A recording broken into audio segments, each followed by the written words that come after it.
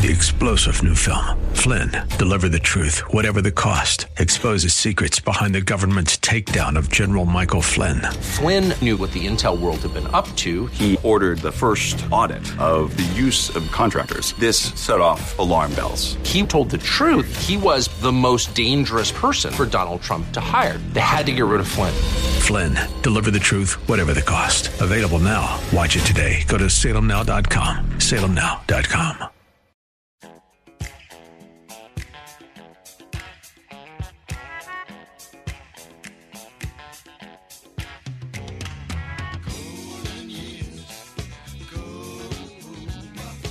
It's Ask the Lawyer with Mike Connors. Got questions concerning elder or estate law? Attorney Mike Connors has the answer. He was recognized in 2020 as one of New York's top lawyers by New York Magazine and brings over 30 years' experience to the table. His office number is 718-238-6500. That's 718-238-6500. Here's Mike Connors. We are gathered here on hallowed ground, horses raised, heads bowed down. We're gathered here on hallowed ground to sing this old way. Yeah.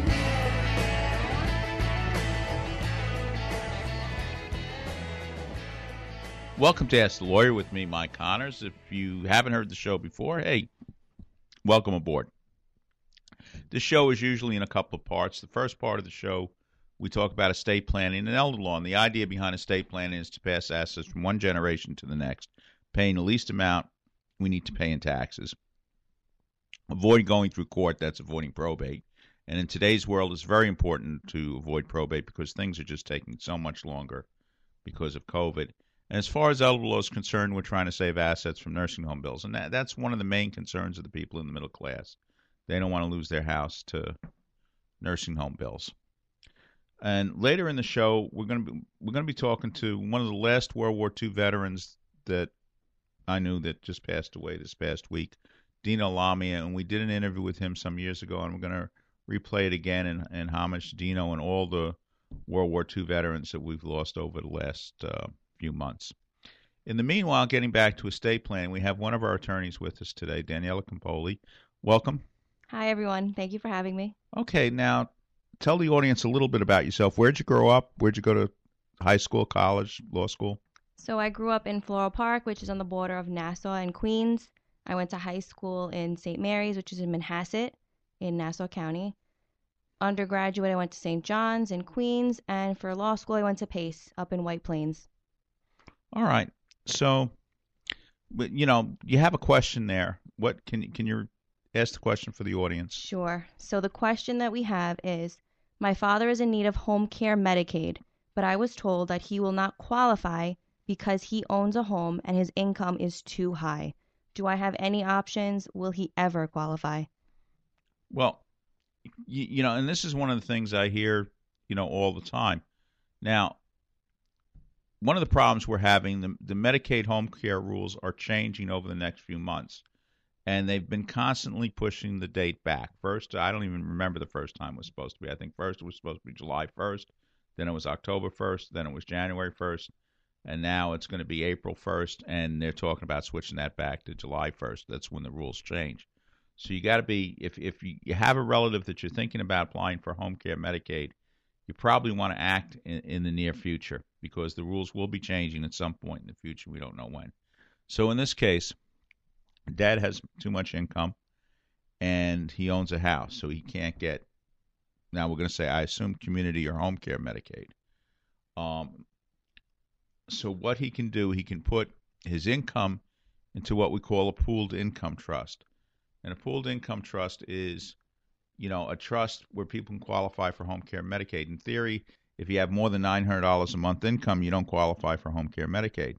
So let's say you have $3,000 a month income. You put roughly $2,000 plus in a pooled income trust, which pays your bills if you own a house, which in this case our gentleman does own a house, then you use it to pay the real estate taxes, the insurance, the other, bills on the house, and then he can qualify for Medicaid. Now, what about the house?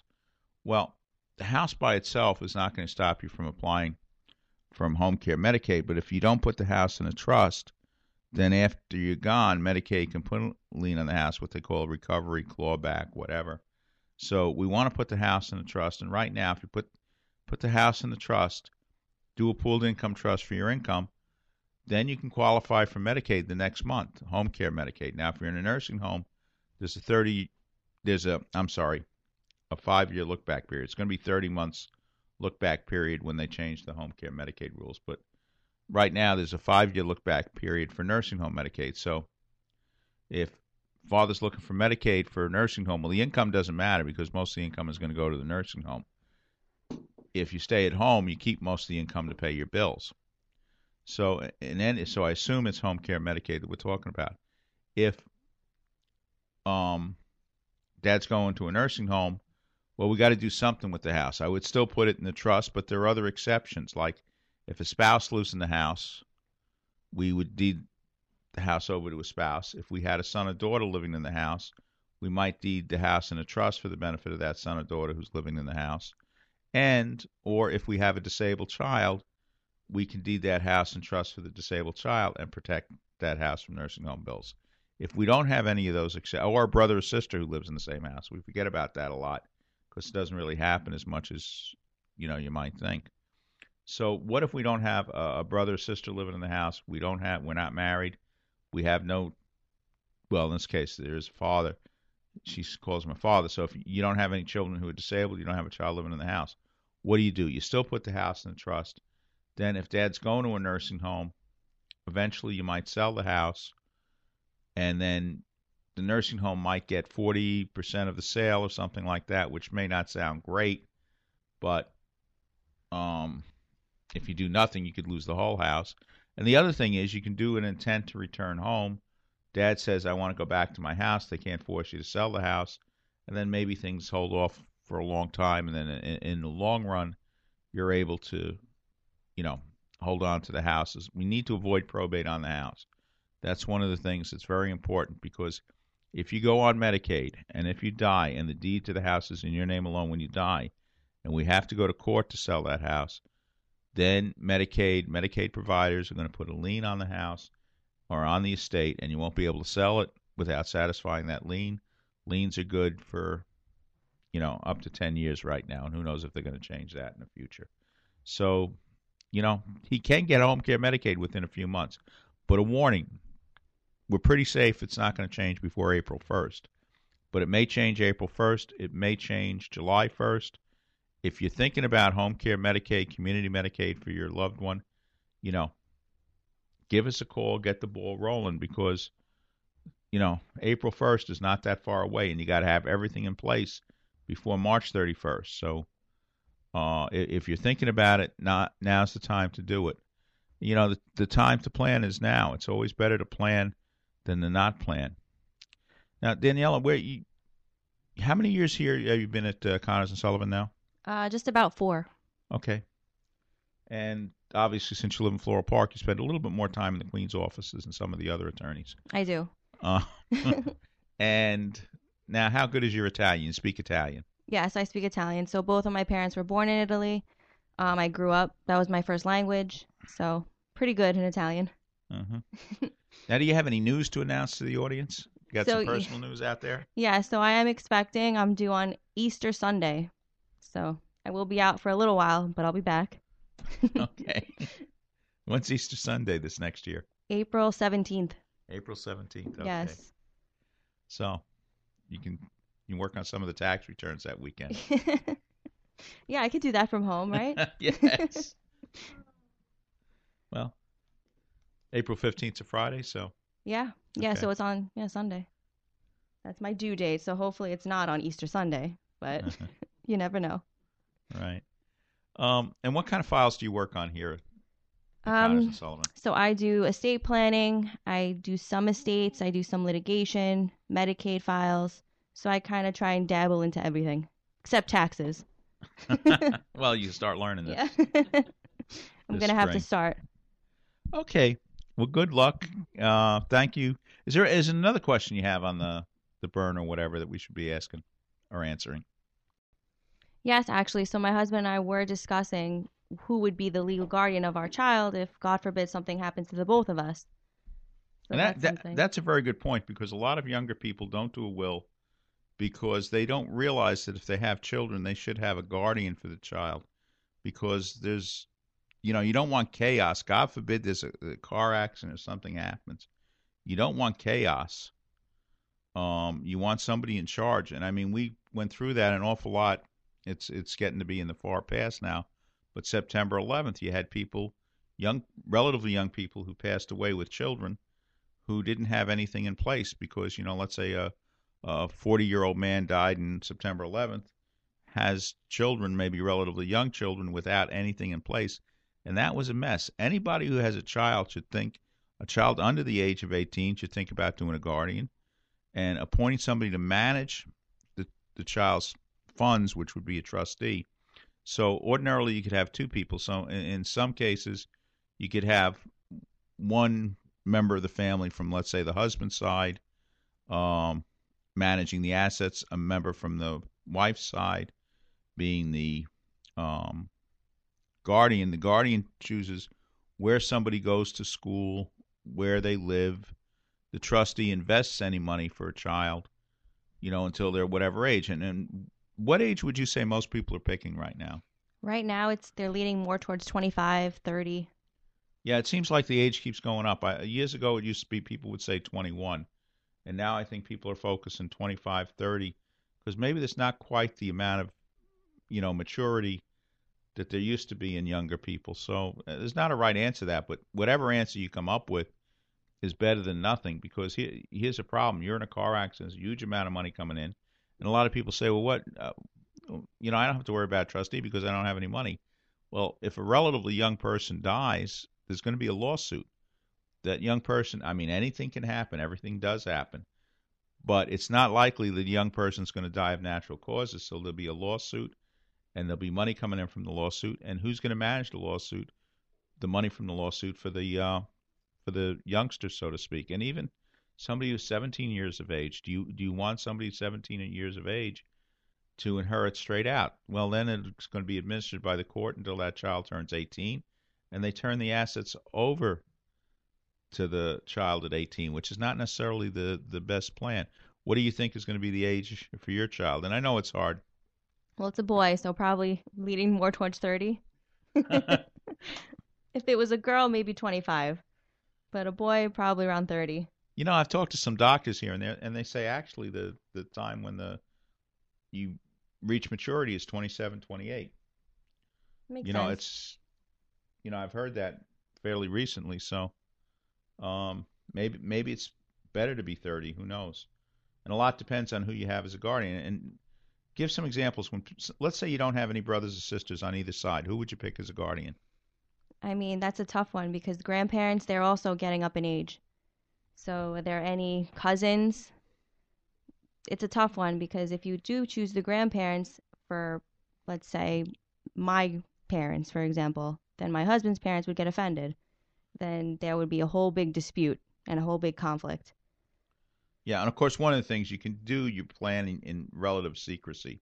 You don't have to tell anybody what your plan is, and hopefully nobody's going to see your will until you change it again when the child is 30 or whatever age you eventually decide on. So you don't have to spread. Some people, this is a problem that happens anyway. Some people, they do a will and they give a copy to everybody, which if it's your privacy, not ours, if you want to do that, you can do that.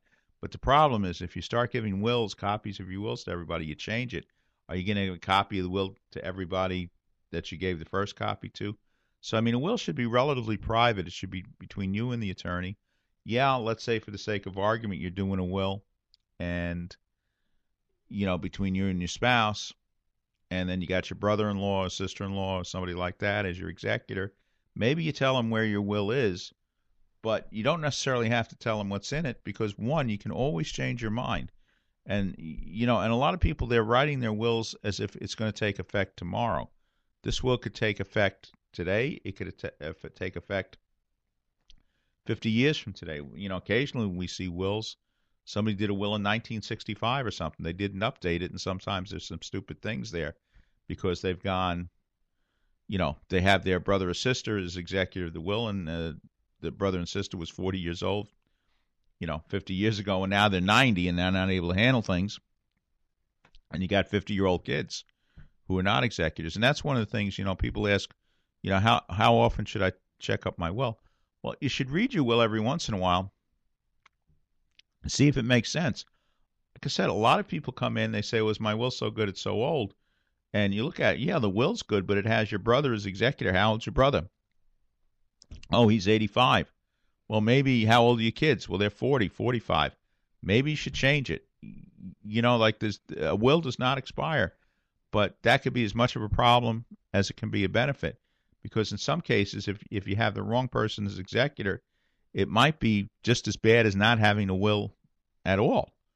And then if you want to come in and get an appointment at Connors and Sullivan, discuss your old will, talk about you've never done a will. And just this week we did a will for a gentleman who was 92 years of age. It was the first will he ever did, and seemed to be very happy about it. Had a good time. But, if you're alive, you still can do a will. It's never too late. As long as you're mentally alert and you can answer some questions, you can do a will. So if you want to come in and schedule an appointment at us at Connors and Sullivan, you give us a call at 718-238-6500, 718-238-6500. And if you have a relative that speaks Italian, they'd be more comfortable speaking Italian, ask for Daniela to be on the appointment, especially if you live in Middle Village or Bayside, Queens. All right, we're going to take a short break. We'll be back in a few minutes. You're listening to Ask the Lawyer with me, Mike Connors. If you're a homeowner age 62 or older and are finding it hard to pay off debt, or how about enjoying your retirement years with less stress? A government-insured reverse mortgage may be the answer or might be the perfect solution for you and your family. Hi, this is Frank Melia, a certified mortgage planner. I've been a mortgage specialist for over 20 years, and I've helped countless homeowners all over the tri-state area tap into a little or a lot of their home equity so they can use it right now. This past October, the federal government made changes to the reverse mortgage loan program. Give me a call now so our office can show you how these changes affect how much money you receive and how the annual mortgage insurance costs have decreased. My job is to help you find the best solutions for your retirement goals. I do this by educating homeowners with straightforward information and answers. It's free to call and speak with me, Frank Melia, to determine if this FHA program might be able to help you and your loved ones now. Call and speak with me right now. I'll answer your questions and help you decide if a reverse mortgage is right for you and your family. Make the call now, 888-943-2646, or try me on the internet at www.quanticbank.com/FMelia. Once again, call 888-943-2646, and you could be on your way to a stress-free retirement. Frank Melia, NMLS number 62591. All loans provided by Quantic Bank, NMLS number 403503. Welcome back to Ask the Lawyer with me, Mike Connors. We're shifting gears a little bit. Daniela went off, and Nicole Donnelly is taking her place. And Nicole, again, I think everybody listening to the show knows who you are, but who are you? I'm a veteran of Connors and Sullivan. I've been here for all of a year, which feels like 100, and I've seen almost 1,000 people because Mr. Connors works me very, very hard. I'm also the Spanish-speaking attorney here. So English or Spanish, whatever your clothes, come see me. I got it covered. Now, again, how does somebody with the last name of Donnelly speak Spanish? My father would hate this story, but I come out of my mother's womb and she says, "You're mine, I'm going to teach you Spanish." My father says, "How am I going to speak to her?" She says, "Worry about that when she goes to school." I speak to my mother for 3 years. I go to school. All of a sudden my father meets me and my personality. Now, how come there are a lot of people speak Spanish here, but how come you're the person stuck doing all the interpreting? Because I happen to chase my people down. I like to be involved. It's what makes me part of the veterans crew. I'm involved in almost everything that we do. I see a Spanish last name, I throw myself in there. I need to know. I need to see them. And then we just hit it off. So, that's how I become involved. All right. Well, do you have a question for the Do I have audience? A question? Or just a comment? I think you had a comment. We have a couple of comments. I see a couple of trends coming in, and I want to know what you think about it, Mr. Connors. We see a lot of people now in their 90s coming in, first time doing a will, and they look like they're in better shape than me. And I want to know what their workout routine is, quite frankly, because I feel embarrassed. But 90 years old, Is it too late to do a will? I get that question all the time. What do you think? No, it's not. If you're still walking, breathing, and you can think, you can do a will, and you don't have to be 100% to do a will. You have to know roughly who your relatives are and what you want to leave and a rough idea of the assets you own, but that's about it, and that you want to do a will. The main thing is if you want to do a will, you can do a will.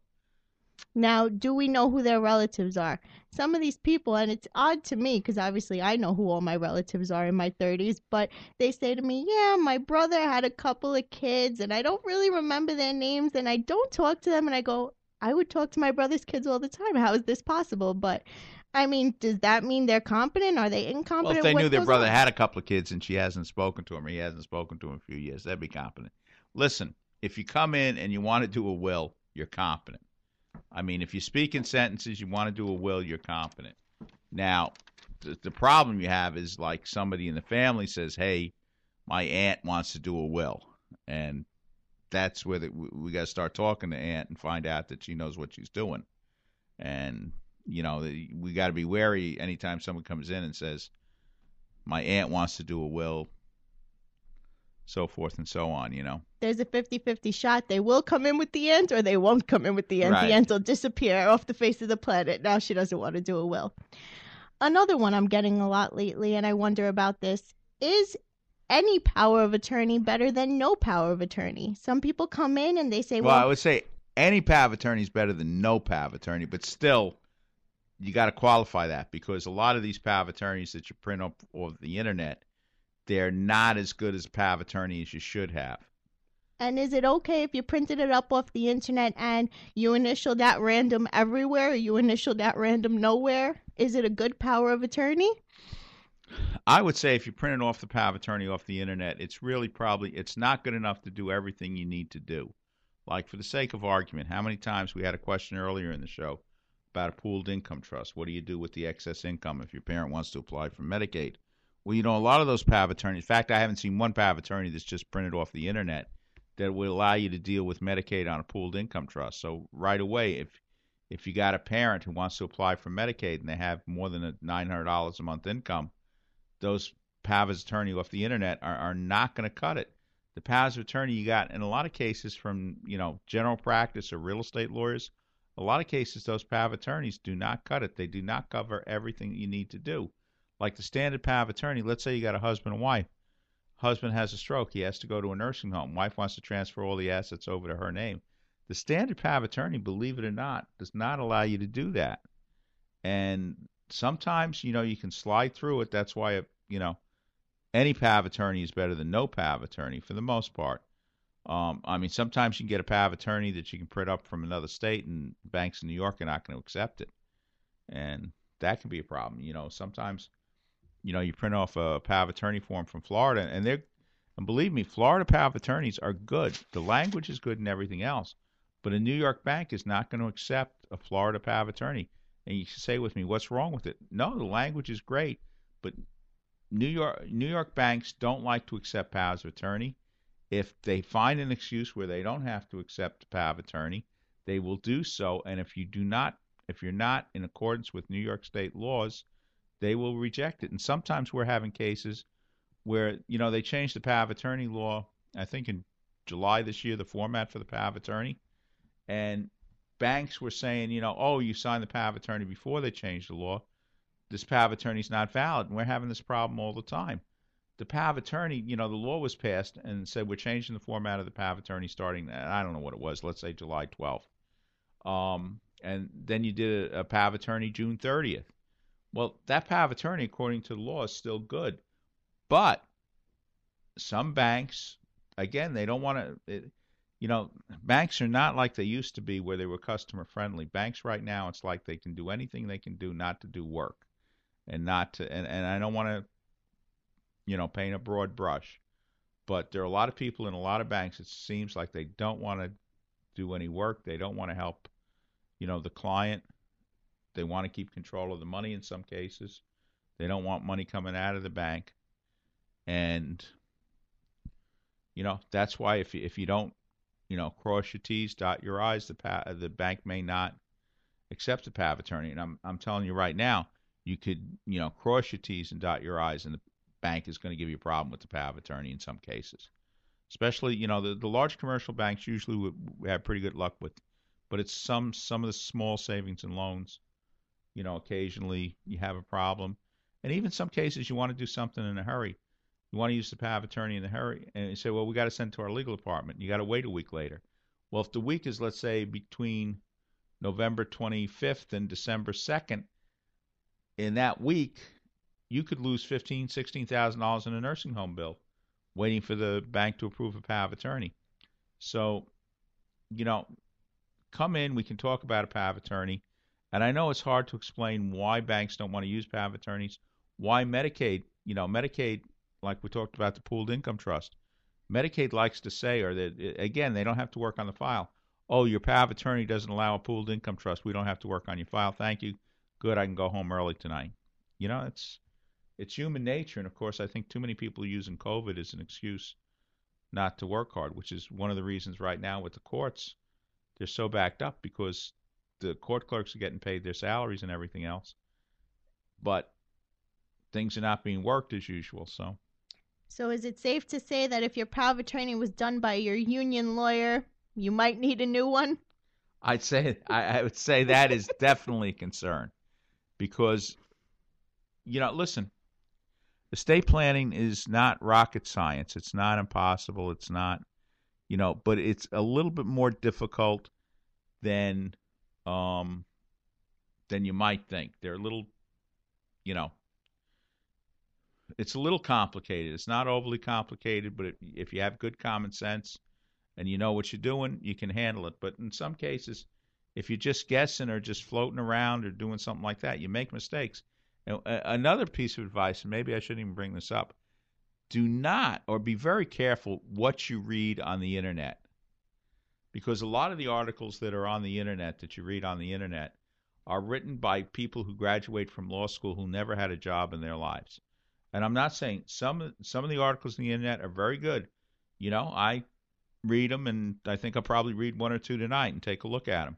And some of the articles on the internet are very good. But at the same time, some of the articles that are written are written by law school graduates who are reading the dead letter law, don't know how to interpret it in light of practicalities in the real world.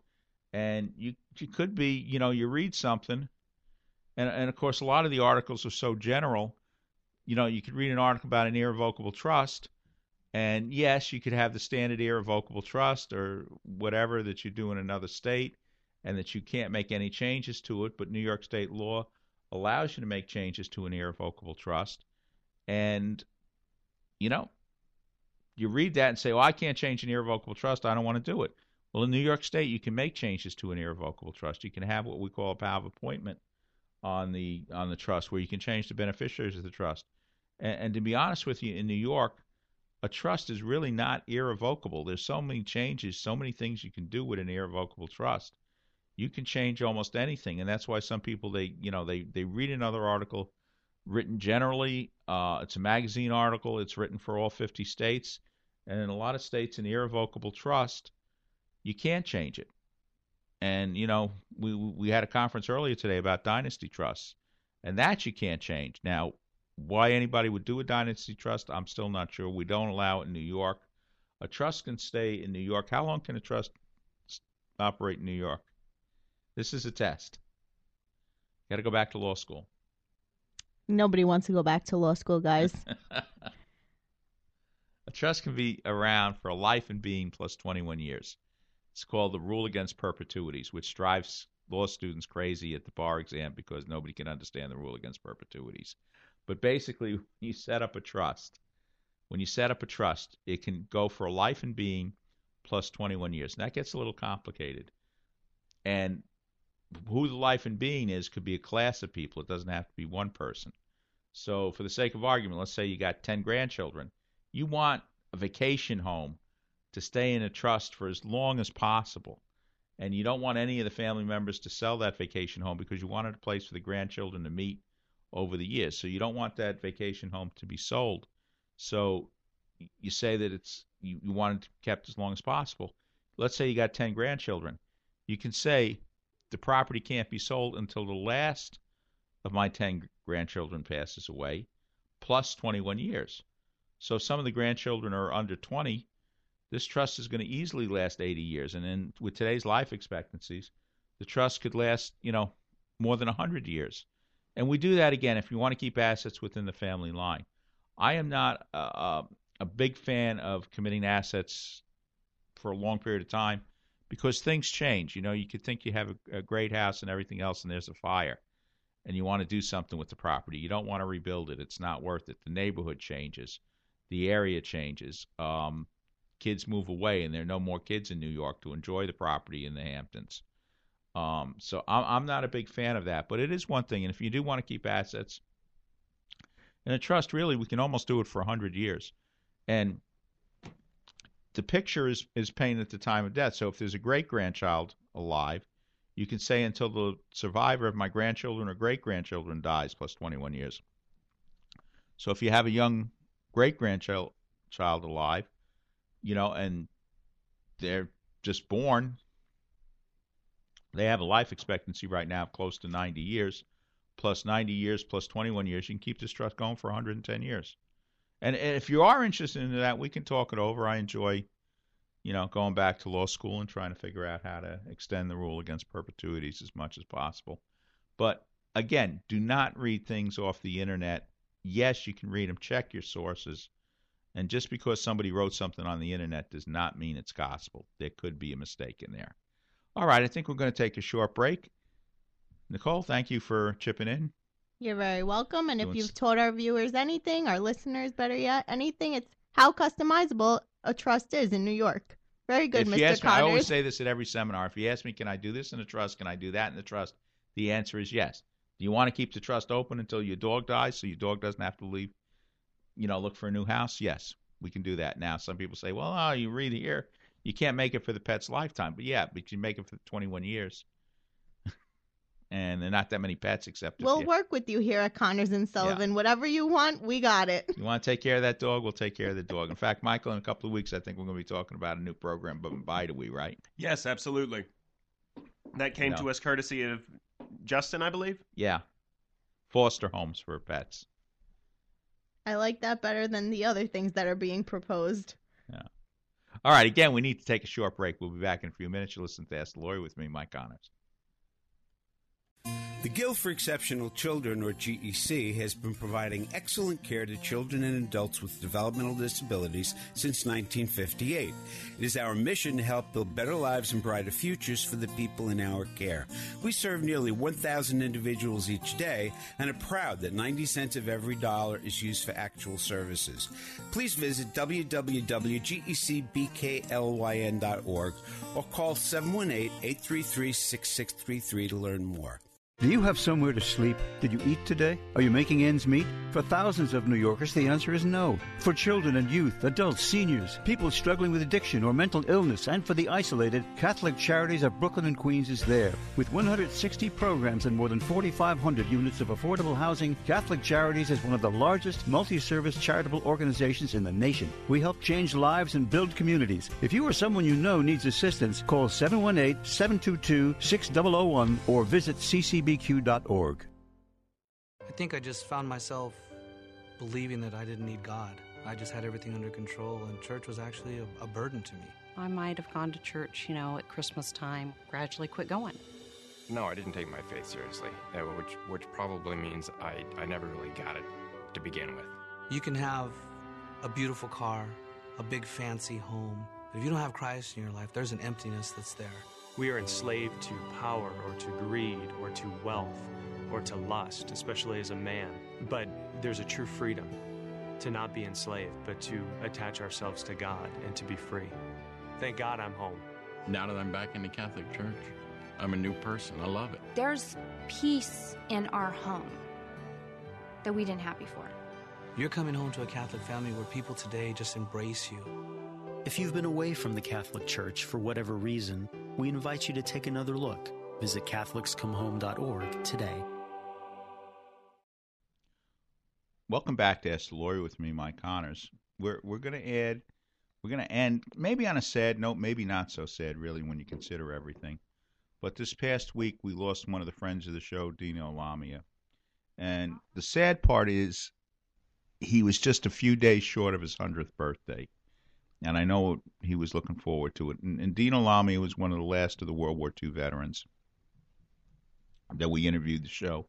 So we're going to dig up out of the archives and play the interview we did with Dino a few years ago. And again, let him rest in peace. God bless him. He was a great patriot, World War II veteran, and let's hear his experiences about World War II.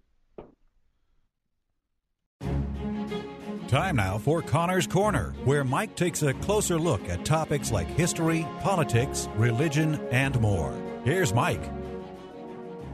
Welcome to the Connor's Corner segment of Ask the Lawyer. As many of you know, we've been interviewing World War II veterans, and I'm very happy to have with us right now Dino Lamia, a friend of ours from Bay Ridge, who I think served in World War II. Yes, I did, sir. Okay, so how you doing today, Dino? I'm feeling fine, thank you. Okay, so at December 7th, 1941, where were you? December 7th, 1941, I was sitting at the kitchen table at my home with my dad, my mom, my older brother, and my younger sister. We were having our Sunday afternoon dinner, and suddenly the radio reports a very startling remark that we have been bombed in Hawaii. We, of course, all of us at the table were totally shocked, unaware of what it all meant at that time. But we soon learned that they really, really caught us at the wrong time, or at the right time for them. How did you get into the service? Of course, I had enrolled in the draft. I was then drafted and went into the service. I was drafted in March of 42. I reported to Governor's Island, was sworn in, and was moved out to Camp Wheeler, Texas for a 6-week infantry training. I then was discharged as a trainee, as a infantry, and we were left enrolled in a barracks waiting for our deployment. And we later learned that we were moved up to Camp Gordon, an Air Force base, because we were waiting for more information as to what the Air Force was going to do with required personnel. Now, at the time, that was the Army Air Corps? That was the Army, yes, correct. It was the Army Air Force. And, of course, and when we came up to Camp Gordon, we had to enroll and register.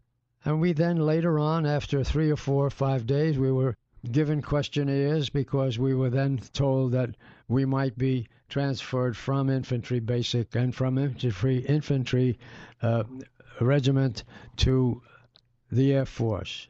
We later learned that it was the 8th Air Force that we were enrolled in because we had been offered these questionnaires. They were screened, and some of us were chosen to move on to the 8th Air Force. And while we were at several of the bases, and I can't really remember all of them at this point, but we went from 3 or 4 different bases, and then finally the 9th Air Force came through, and we were transferred to the 9th Air Force, which was responsible for maintenance and operation of the B-26 Marauder, a twin-engine medium bomber.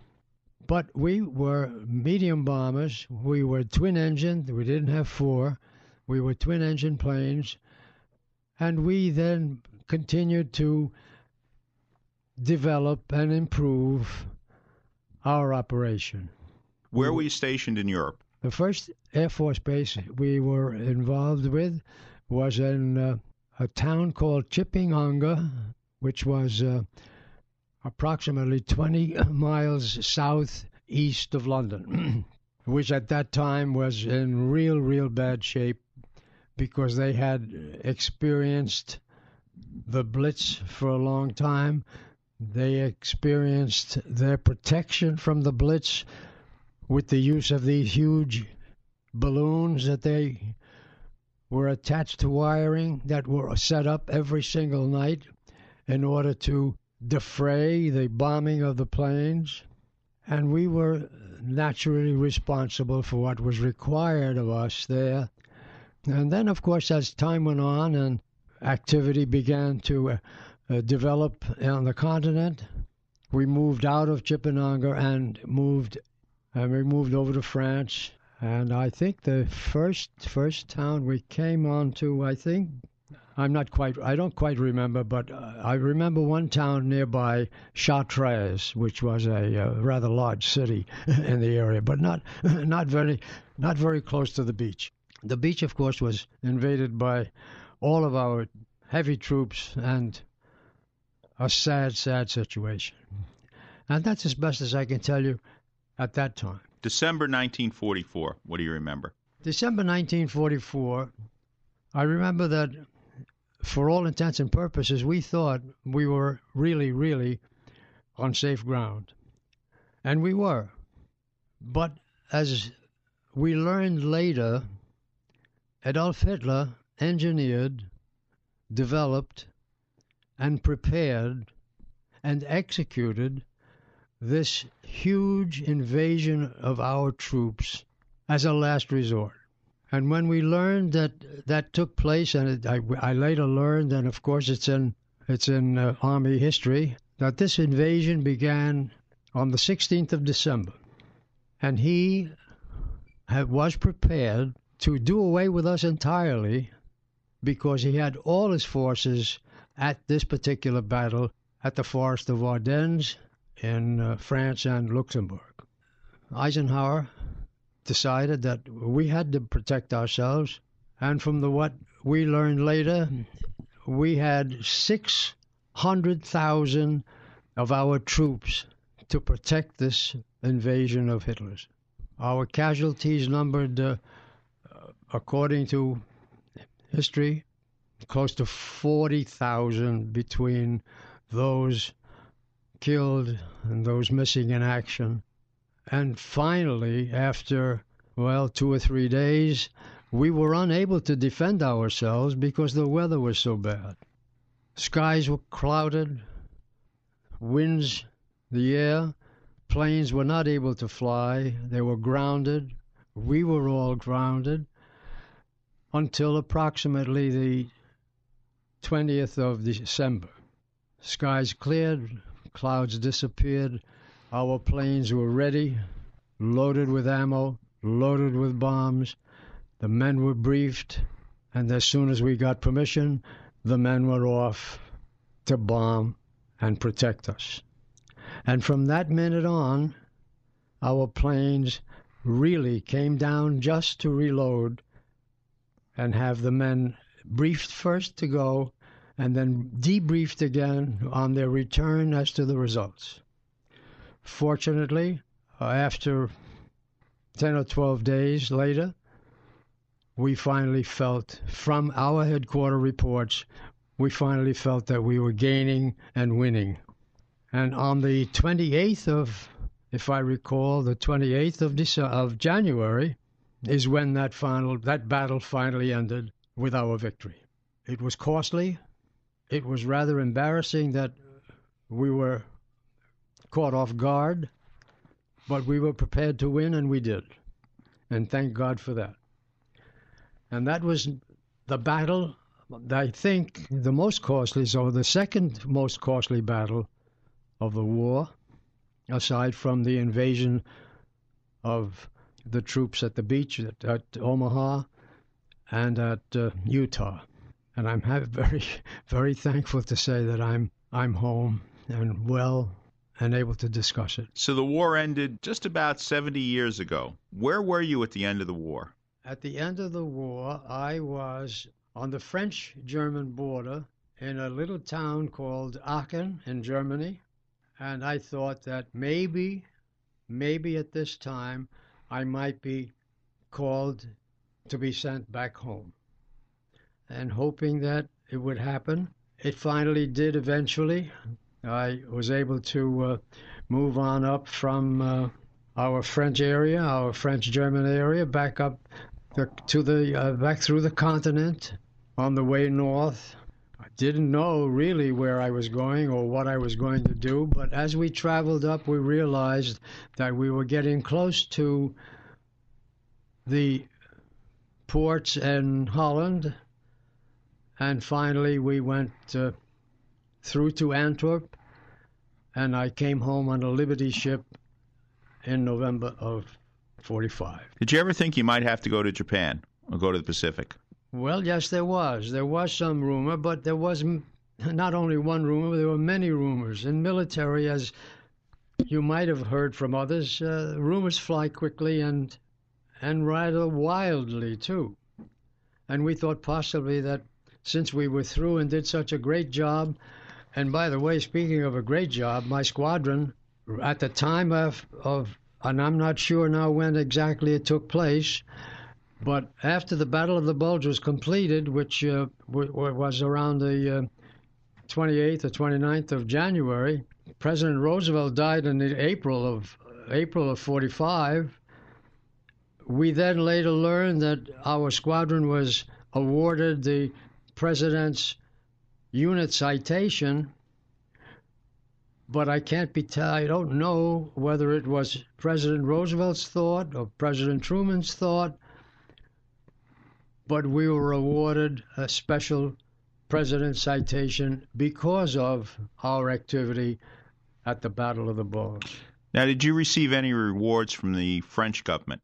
Yes, Mike. I was honored by the French government and received several commendations and certificates, and invited at that time back to France for what I did, and I was happy to do it, but I just didn't go back, and I never did return.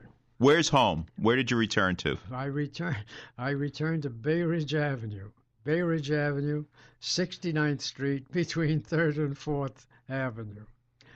I came home, and my brother had graduated from University of Pennsylvania Dental School, and I learned that while I was in Europe, my brother Mario was shipped out as captain, dental division, and was shipped out to California. And what did you do after the war? After the war, it took me a little while to get my feet on the ground again. Fortunately, I was able to do that, and I started to go to school again. I went back to college, and then I learned that I just couldn't concentrate, and I went into business. And I've been in business ever since, until my retirement of about, maybe 10 years ago. Okay.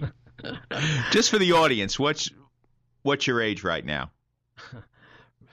Right now, I'm 93 happy years, and I will be 94 on December 5th of this year, 2015.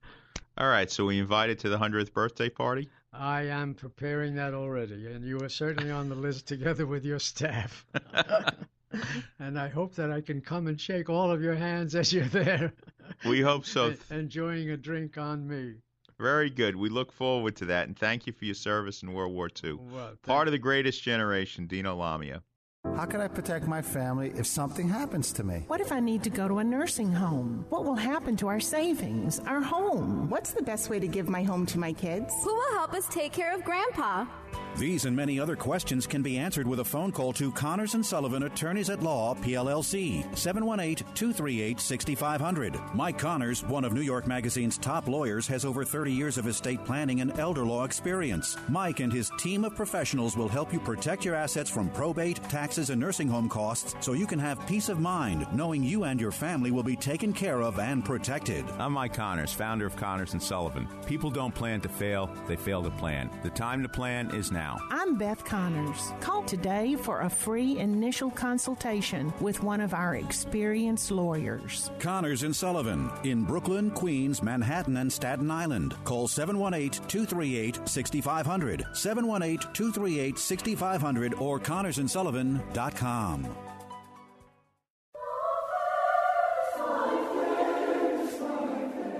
Do you know how many Christians live in the Middle East? 6 million people.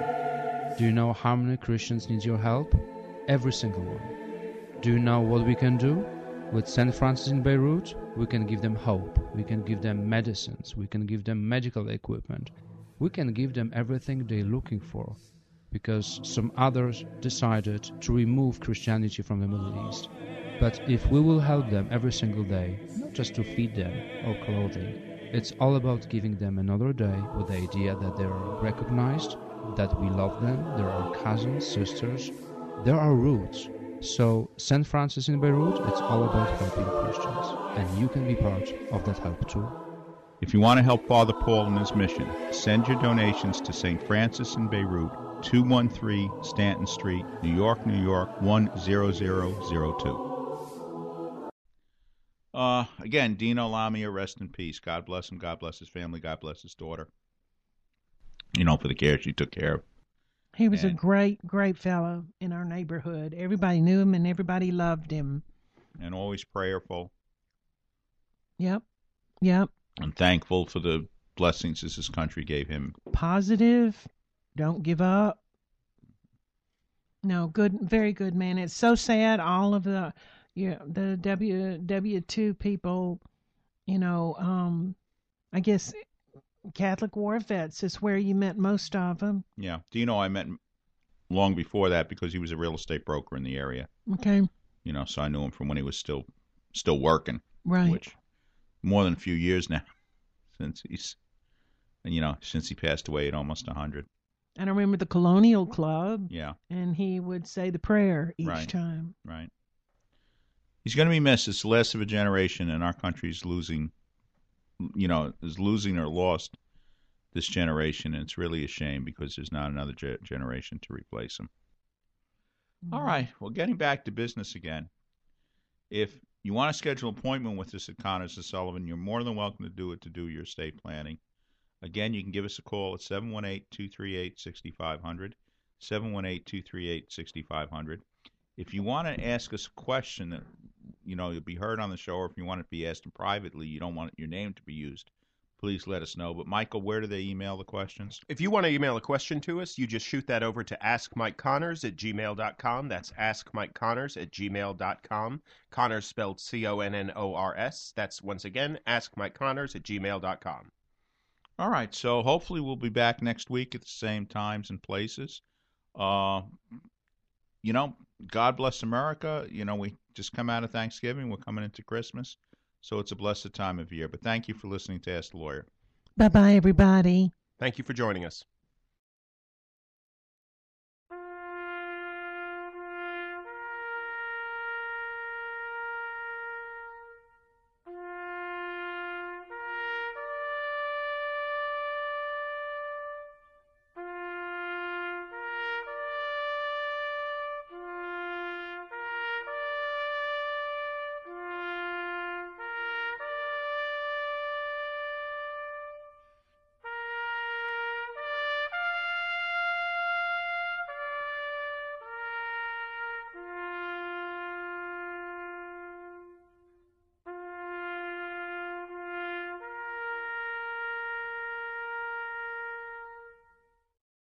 Hi, Kevin McCullough. Are you or your parents' assets protected from nursing home bills? Did you know these bills can exceed $15,000 a month? People work their entire lives to live comfortably in retirement, but when people become ill and need to go to a nursing home or receive home care, the bills can drain their assets, leaving many people bankrupt. The good news is that you can prevent that from happening if you plan in advance. Connors & Sullivan's lawyers can customize a plan that specifically protects your interests, including your home. Schedule a free comprehensive telephone consultation with Mike Connors to discuss your issues and concerns from the security of your home. Call today, 718-238-6500, 718-238-6500.